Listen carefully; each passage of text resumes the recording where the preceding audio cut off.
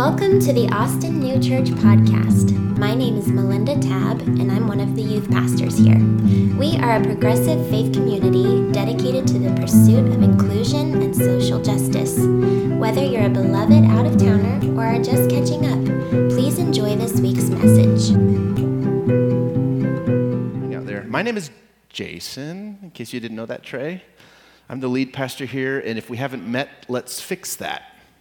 One-on-one, please, because I'm not a big social guy. I can handle one-on-one. That's about what I can do. I'm going to try to listen to myself today as I speak. I feel like today is important for me to hear, but as well as you. And there's a measure of trepidation around the subject matter today. There's a few subject matters that I will avoid, like COVID.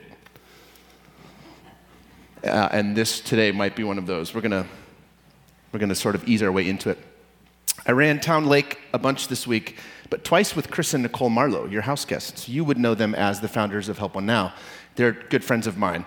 But Chris is a master fundraiser, and he was listening to what we were talking about last week, and he offered me this little bit of wisdom when thinking about our financial trajectory as a church. He said this, and I don't know whether I should believe him or not, Lamar. He's your boss, so maybe you can tell me if I could take this to the bank, no pun intended. He said, you're actually doing people a great service of kindness when you invite them to get involved in something bigger than themselves. Okay, I'm micro-reading the shaking of heads in here. Amen. Is Chris crazy? Is Chris Kringle crazy? We know Nicole's not crazy. We wonder about Chris sometimes. And I've been thinking about that all week as we jogged and sweat and ran and did our deals. You guys know my trauma around money, and you know my trauma around speaking about these issues. You also know that we are having to get honest. And so we're looking at some numbers that are concerning, and we just need to face that. So my encouragement to you would be, please get involved financially around here if this work matters to you. If having a kind of church like this matters to you, then get involved with it. We have to fund the things we love, and we have to fund the things that we believe in. We have to fund what sets us free. If we don't, it will expire. That's as simple as that. It's about as quick as I can say it. So I think we hit a nerve last week during the open mic portion of the service. It was the best part of the service. If you want to go back and rewatch it, just skip through all the way to the part where the mic gets passed around. It was the good part. I think we hit a bit of a nerve. If you didn't hear it, go back. Everything we say lives online forever. You guys know that, right? Like everything is always out there on Facebook or on YouTube.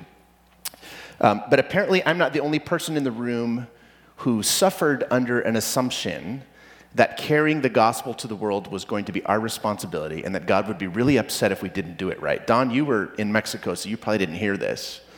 Charlotte heard it, and so did Scout, because I practiced my sermon on your dogs. No, I actually didn't do that, but apparently I'm not the only one who still feels that never quite made sense, because we've had quite a conversation around that. So here's the question, in case you're new to our conversation over the summer, here's the question we're asking ourselves. Where to now? Where to next? Where are we going? What's next for us? COVID took a big dent out of the model of the local church. It's no longer assumed to be the center of your spirituality. And we know this. I know this. I want to join you on your spiritual development, and this can be a resource, but it's not what it was in the 1950s, and I'm not going to make that my assumption about how the world works, right? So that's the question we're asking ourselves, and I wonder if you carrying that question a little bit, I wonder how that's been for you. It's exciting for me because it's the question we live with every day. And it's actually kind of fun for you to sort of ask yourself that question on occasion too. Where do we want to go next? Because you know it won't just be what I see, and it won't just be what Trey sees, it won't just be what the board sees. We're going to need to each have a stake in this if we're going to carry this forward. So Acts has been our guide, the book of Acts, as you know. And we're living in the memories of Luke now. Luke took the time to write the sequel to his gospel, known to us as the book of Acts. It's the story of a community of people asking themselves, actually, ironically, not surprisingly, the very question we're asking ourselves now, which is, where do we want to go next? That's the story of the New Testament. It's the story of all of the generation around which we read so deeply into those texts because we've preserved them. But that's the question that they're asking themselves. You know, the New Testament isn't the story about God when he first discovered courage and a reason to forgive humanity. That's not what we have in the scriptures. The letters and the memoirs that make up our New Testament make up the story of a particular people catching up to what God had already been doing through people since time immemorial. And I don't know why it feels important to remind you of that, but we often look back as if ours is the only perspective on history, and it's not, and that should feel like good news. I said this last week.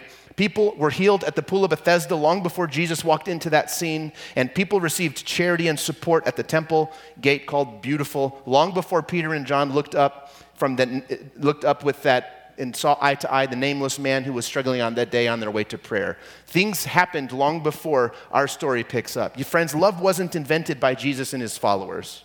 Jesus embodied love in a fresh new way, but love had always been what held all things together. That had always been the case.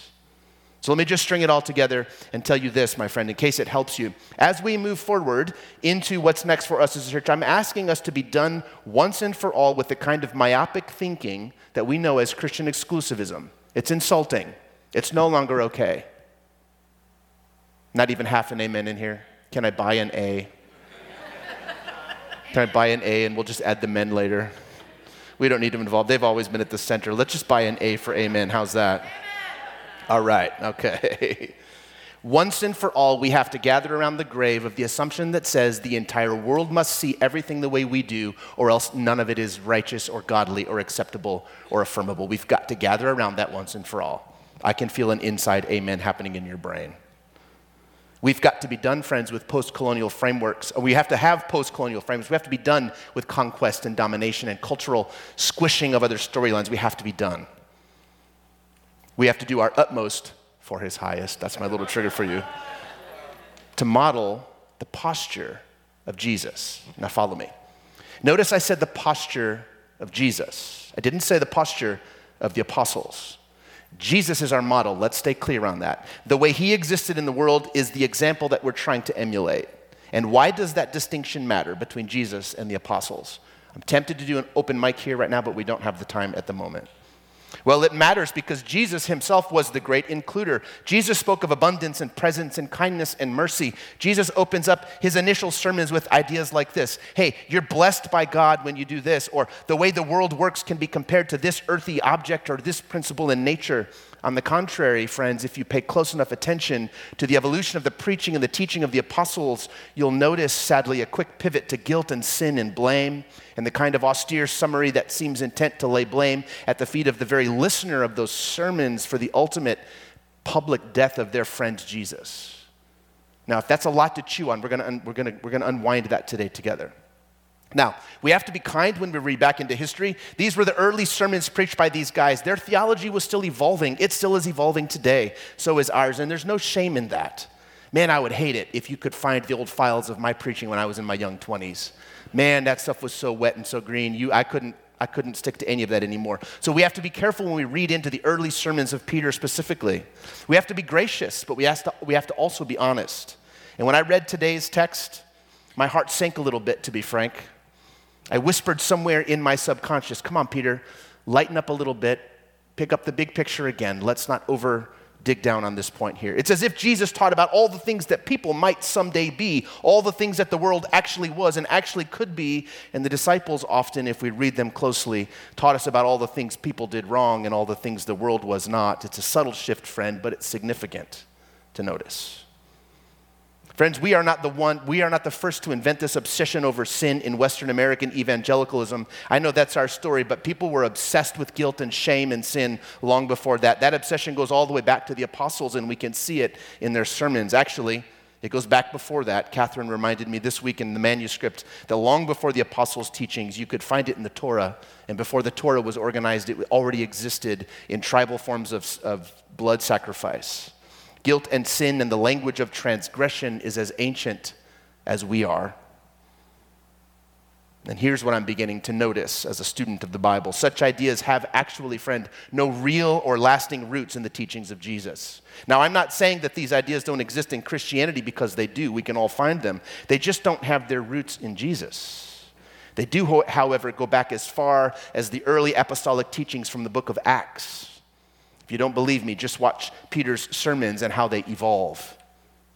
Let me summarize. His first sermon explains that ecstatic outpouring in the upper room when the ghost of God flowed across those people and they learned to speak in the languages of all people in the city at the time. And Peter draws analogies from an ancient oracle by a prophet named Joel, and he involves fire and smoke and the terrible reckoning that would take place if they didn't put their faith in Jesus. That was sermon number 1.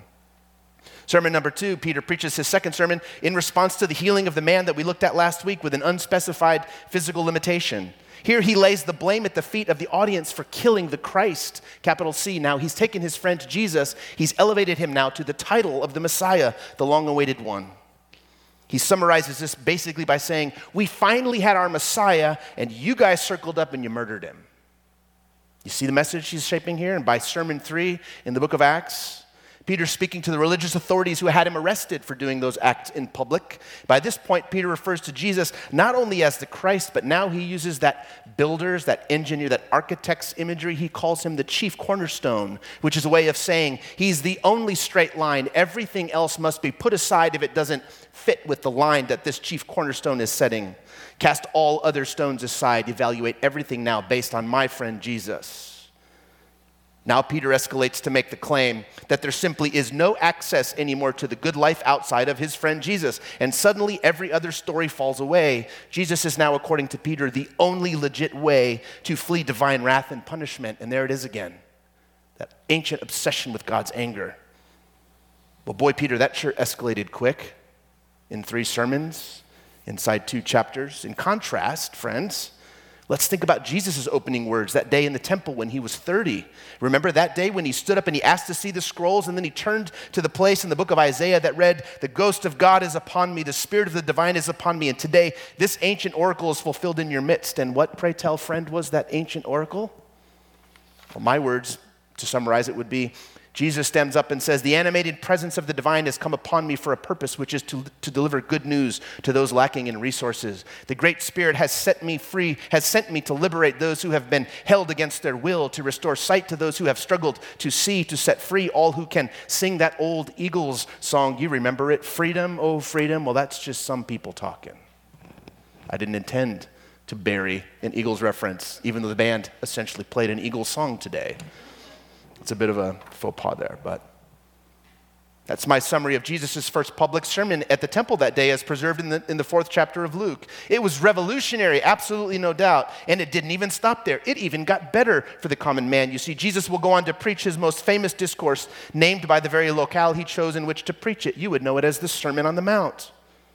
Think about how he could have started his discourse, turn or burn, familiar messages from the 1980s for us, or repent and be baptized, you wicked generation, flee the wrath of God to come. But that's not what Jesus says. Those are not the words he chose. No, friends, he begins by reciting a long list of blessings. Let this sink into your spirit today. Blessed are the poor and the mourners and the meek and the hungry and the merciful, the pure in heart, the peacemakers and the persecuted.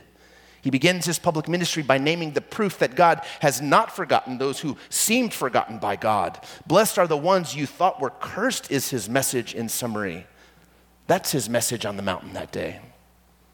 Now, Jesus will go on to speak harshly about sin, don't get me wrong, but the sin he will address will be mostly laid at the feet of the authorities that were intent on excluding the imperfect and others based on their private definition of sin. Friends, I think you get my point today. Jesus lays blame at the feet of the system, not at the victim. And that makes an enormous difference. That impacts the posture and the message deeply. Now, we promised ourselves that we would be gracious with Peter, and we will. He will go on to age in kindness and tenderness. These stories are the early chapters of his public ministry. He was not yet headed in the perfect direction. He was working it out, but he will eventually sit down to write some epistles in his older age. But if I'm honest, friends, I do sometimes wonder if Peter and the original disciples ever fully got past that argument that they posed to Jesus that day. Who sinned, this man with the impaired sight or his parents? You remember that question? Anyway, the people in charge at the day, they wanted answers. They want to know who approved, who gave out this little proper permit to operate this little lemonade stand of body repairs that Peter and John had going on in the city that week. Peter could have simply responded to them by saying, hey, listen, we don't want any trouble. We don't want any trouble with your lackeys. We're just doing what Jesus showed us to do. But he didn't. Peter loves to escalate. He gets into it. He takes the bait. He dials up the heat way up. And he starts laying blame at the feet of the people asking the questions. And he begins to paint the world in black and white. And worst of all, he starts focusing more on sin and blame than on freedom and alleviating suffering. And this time he's not just blaming the elite religious establishment. If you look deeply in his third sermon, if you notice, now he's blaming the masses from the mistreatment of Jesus. And my goodness, we are now 5 pages in and I haven't even read the text. I once was given terrible advice on preaching by a dear friend. He said, read the text first, people will believe you. Might be why I never do. Acts 3, let me read for us today. Trying to prepare you for the story we're about to read. Verse 11, it reads this way, while he, and of course here we're talking about the man who had just been healed, while he clung to Peter and to John, all the people ran together to them in the portico called Solomon's portico, utterly astonished. When Peter saw it, he addressed the people, fellow Israelites. Now remember, he's talking to the crowds now. Fellow Israelites, why do you wonder at this? Or why do you stare at us as though by our own power or piety we had made him walk? Verse 13, the God of Abraham and Isaac and Jacob, the God of our ancestors, has glorified his servant Jesus, whom you handed over and rejected in the presence of Pilate, though he had decided to release him. Watch how this shifts. But you rejected the holy and righteous one and asked to have a murderer given to you.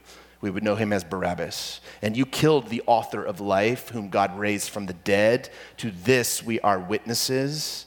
And by faith in his name itself has made this man strong, the one that they had just healed, whom you see and know, and the faith that is through Jesus has given him his perfect health in the presence of all of you. Can you see how already Peter begins to repackage the message of Jesus? Now pause. I'm asking you to see something graduate school level, friends. We're now in seminary, sorry. You may have never read the text with this kind of eyes for nuance. But I wonder, can you see now how the message is beginning to shift? Does this feel like a come all who are burdened and I will give you rest kind of message? Is this more of a how dare you ask questions of us kind of thing? Y'all murdered him, don't blame us, y'all killed God. That's Peter's sermon. Friends, the apostles were great. They were good people, good dudes, no doubt. If I'm going to have a shiner, it's going to be with one of them. The stories they could tell, can you imagine? They got so much right. They preserved so much. But they have a messaging problem already. Already a shift has occurred. Freedom and abundance and blessing for all has become blame and historically manipulated theology and old oracles applied in ways that imply blame and early signs of Christian exclusivism. And if you need a definition on that, that's just that eternal conversation in our heads that makes us wonder who's in and who's out and makes us somehow feel the permission to decide that. Jesus has an answer for that question. It's all, capital A-L-L. That's his answer. All are in, but that's inconvenient, you see. That's post-tribal. That's decentering on our story. That's post-colonial. We're not sure what we think about that. These guys were still finding their way, friends. Now pause. The apostles no doubt do good work. I'm not undermining that. They take the ministry of Jesus around the world eventually. But they also almost immediately mess with the algorithm. And we have to notice. They allow the message to become mostly about sin, friends, virtually right away. In the preaching of Peter, the leader of the 12, individuals are now to blame for the death of Jesus. Where Jesus whispers, Father, forgive them from the cross. They have no idea what they're doing. Peter's message is, y'all killed him, y'all blew it. Even Pilate to the Jews, the grossest representation of earthly systems of power run amok. Even Pontius Pilate in the preachings of Peter, that Roman puppet, even he got it right when the people got it wrong. Peter seems to say, y'all picked a murderer to be released instead. Jesus suddenly became less of that physical embodiment of the love and mercy of the divine in the preaching of Peter and more the savior from the mess that y'all made. And I'm just asking you, can you see it or is it just me? Jesus describes an abundant life here and now. Salvation is healing and hope and love and access for all, but Peter and Paul, who follows him, will begin to distill this all down into a formula for escaping the coming wrath of an angry God. And that's what we must move past, friends. I'm thinking now about our future. Jesus spoke of a realm of influence way more than he did about the afterlife or heaven or hell. I know the word kingdom that gets translated into Greek 40 years after Jesus floated away from his followers. I know the idea associated with that, and I know what Christians have done with that. I get it. I'm not dumb when it comes to history. And I have to say that's very unlikely to have been the word or the word picture that Jesus was aiming at when he used that word that comes to us as kingdom. I've explained this before, but I'll just to brush up a little for us. You see, Jesus didn't speak Greek. Jesus spoke Aramaic, which means everything we have in our text that is attributed to the mouth of Jesus is already moving across two major linguistic ecosystems. While the sacred Jewish texts were always in Hebrew and they remain in Hebrew to this day, the common language of Jesus' day was Aramaic. And that's a lost language due to the cultural crush of the Greek and Roman domination of that region. In Aramaic, the word Jesus most likely used was Malkut, which referred not to a kingdom, but it referred to the actions, the influence of a leader, not the physical boundaries or the trappings of power. Power, of course, if you read Jesus with an open heart, power is a concept that he will go on to totally redefine. So it's very, very unlikely that he would have referred to anything like an earthly kingdom where power and violence and military might were the center. That wouldn't have been the center of his teachings, not the teachings of Jesus. All this means, the growing consensus among scholars these days is that Jesus spoke of something more like a circle of mutual empowerment, I've said it before, or a field of influence when he talked about the kingdom. You might think that that's insignificant, friend, but I think word pictures matter. Jesus refused the title king on more than one occasion. We can't misremember that fact. So then who transmuted these ideas of Jesus to the Greco-Roman world? Well, the disciples did, of course. The apostles did, which is why it's important for us to pay attention to the evolution of their ideas. You see, by the time they wrote, they had a vested interest in authority and influence and capturing the imagination of their audience by assigning blame for what had happened to Jesus. But I ask you, friend, did Jesus die because of somebody's sin, or was that always the length to which God's love was going to go? I think that matters. And I think we forget that. You see, there are things adjacent to the gospel, friends, that aren't the gospel themselves. We must learn to tell the difference. Well, why does any of this matter, preacher? In 2023 in Austin, Texas, where it's going to be 800 degrees again today. I finally had to pull out the straw because the beaver felt is pretty hot this time of year. What can I say?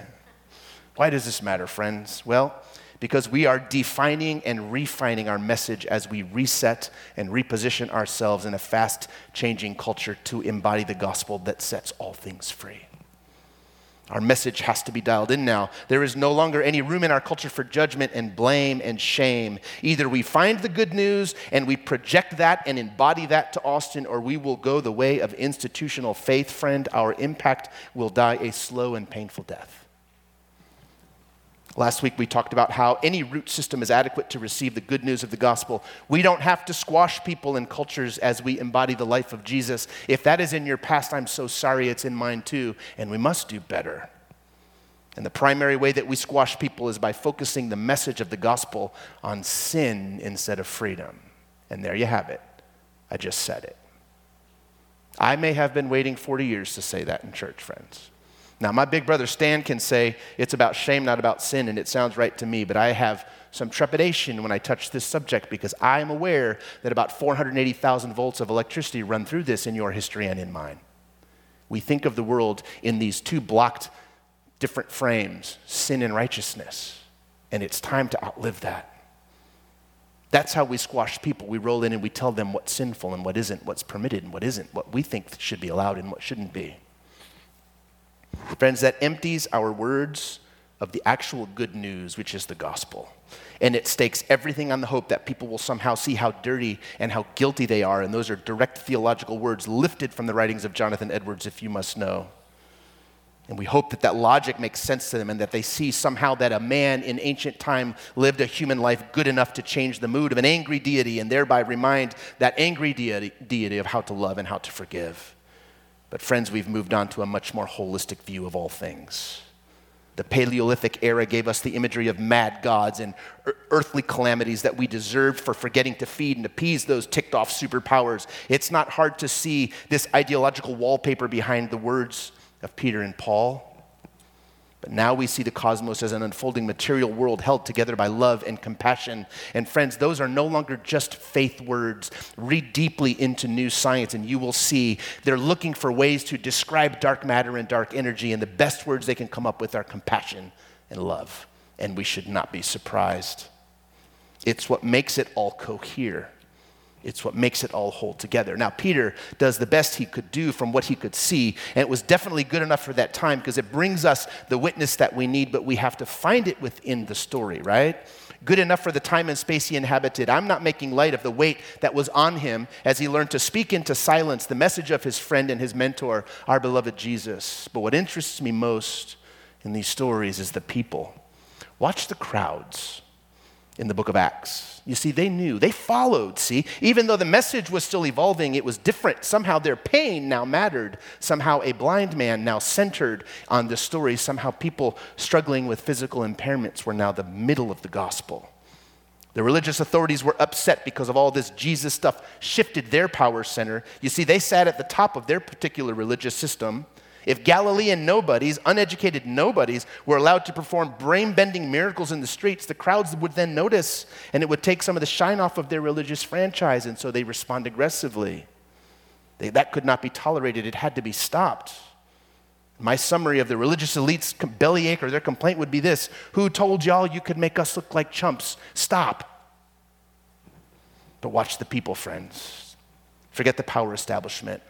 Always watch the people. And I just draw your attention to this verse in Acts 4, chapter 4, 21. After threatening them again, now this is the religious authorities telling them to stop preaching the gospel of Jesus. After threatening them again, they let them go, finding no way to punish them because of the people. For all of them praised God for what had happened. The people praised God because finally someone addressed the human physical need, instead of just ideas about who was right, who was wrong, what was sin, what was guilt, what was transgression, and worst of all, who was to blame. Friends, Peter was evolving. By the time he sits down as an old man to write the epistles that we know as 1st and 2nd Peter and the like, he would have softened, but the people already understood from the beginning of his ministry, at least in part, that broken bodies could not be fully rationalized or explained away in frameworks of sin and guilt. Friends, suffering is suffering, and it moves the heart of God. Love folded it all back in. That was the gospel buried in the actions of the apostles, even if the message was still catching up. Now, in conclusion, and that's my hint for you. It's not a hint if you make it so obvious. What's my point? Why am I sitting in air-conditioned spaces in July thinking so deeply about sin and how it figures in our message? Why does it matter? What is the point here? Well, friends, if I'm honest, a message based on sin and guilt was never the full story of the gospel. It never was, and it won't be the centerpiece of any helpful message with which we try to re-engage our city and our culture. It just can't hold the center any longer. Now, I'm aware that this is getting to the core of what we were taught was truth.